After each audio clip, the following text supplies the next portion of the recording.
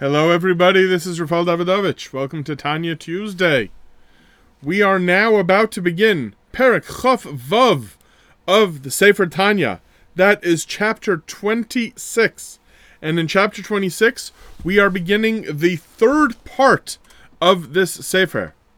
If you recall, and you can take a look back at the first class here, which was the introduction to Tanya, the whole theme of this work is the explanation or an elaboration of the pasuk of the verse that says Ki karvei lecha davar ma'od beficha ubilvavcha laso so, that this matter, meaning the proper observance and life of Torah and mitzvos, is extremely accessible to you in your mouth, in your heart, to do it.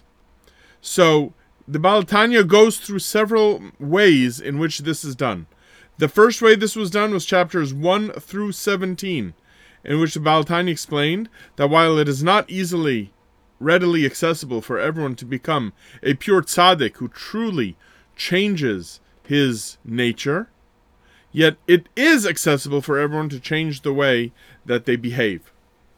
By struggling, a daily struggle, which is a healthy struggle, between the selfish component of the human experience, which is the Nefesh Bahamis, and the godly experience, which is the Nefesh Elokis.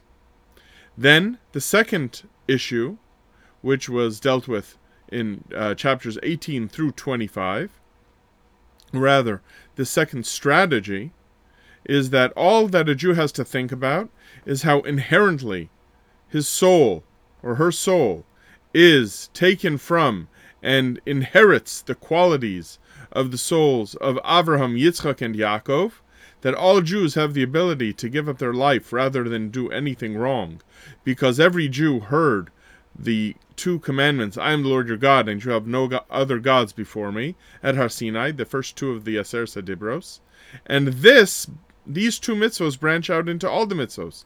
So just as a Jew has the ability not to do anything that is unmonotheistic, so too, once you understand that all mitzvos and all averos are the commands of that one God, who is the true reality, not just that he's the commander, he is the only reality, then everything else can become easily accessible. Which now leads us to part 3. And part 3 begins with the words, Baram kegon da tzarich leudia klal godo. To understand how everything can be easily accessible, we need to understand this great principle. And what is that principle? The principle is that the secret to a healthy observance and an accessible ability to do the right thing is to fully understand the midah, the trait of simcha. The key to all of this is simcha. And what is simcha? Simcha does not mean happiness in a generic way. Rather, simcha is the opposite of what the Baal Tanya calls atzlus, laziness, kvedus, heaviness of the heart.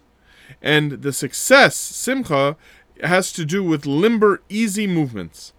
So here is the summary of this chapter, chapter 26. He says, even though there are verses that indicate that it's a healthy thing to be weighed down and to feel a little bit of guilt over the wrong things that you've done, this is not actually meant to be a permanent solution. Rather, the ideal solution, which is found in Tehillim Nun Aleph, Psalm 51, is to feel a sense of tashmieni sason v'simcha, meaning the sadness that one feels about having done something wrong is just meant to be a temporary prelude that is sometimes required before accessing the true value of simcha. So now the Baal Tanya asks, how can a person access this level of simcha that the Arizal said is the secret to everything? So he says, this is the solution. This is the Eitzah HaYe'utza. This is the advice that is given. First of all, one needs to understand that even if something bad happens, the bad that happens in our life, which can sometimes bring a person down, is actually not inherently bad. Rather, it is from a level of reality and should be appreciated as coming from a level of reality known as Alma de Escasia, which means the hidden level of reality. The hidden level of reality is the one that we all inherently understand, that the secret to achieving a connection to that which is most high and most deep is difficulty. That is specifically through difficulty that God's will is truly revealed in this world. And I will just add parenthetically that we know this is true, because when people live a life of ease and luxury, they become soft and useless and weak. Then there is another concern, that perhaps I cannot feel any simcha, because I feel weighed down in my spiritual service, because I am torn by all the bad things that have happened before in my life. So the Baal HaTanya says, listen, that sadness that you feel because you're not able to succeed in davening well or learning well, he says, there's no time for that. Hashem wants us to do proper service through simcha and a good, healthy heart. So if you feel any of that guilt from times that are difficult, and that you think, oh, I've been a failure, then what it is that you need to tell yourself when that happens is that if that guilt wants to exert itself, set an appointment. Decide, you know what, guilt, I don't have time for you. How about we get together Thursday at 10 p.m. and we meet for 15 minutes, and you can tell me all of the bad things I've done that will make me feel guilty.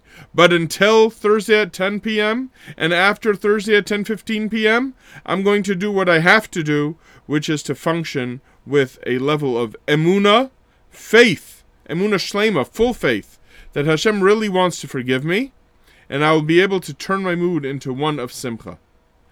That's the basic summary of chapter 26, which I recommend reading all by itself at times that a person feels down. The Baal HaTanya will continue talking about simcha in the chapters to come, but this is the beginning of this third part of Tanya that discusses the value of simcha in one's Jewish life. Thank you all for listening.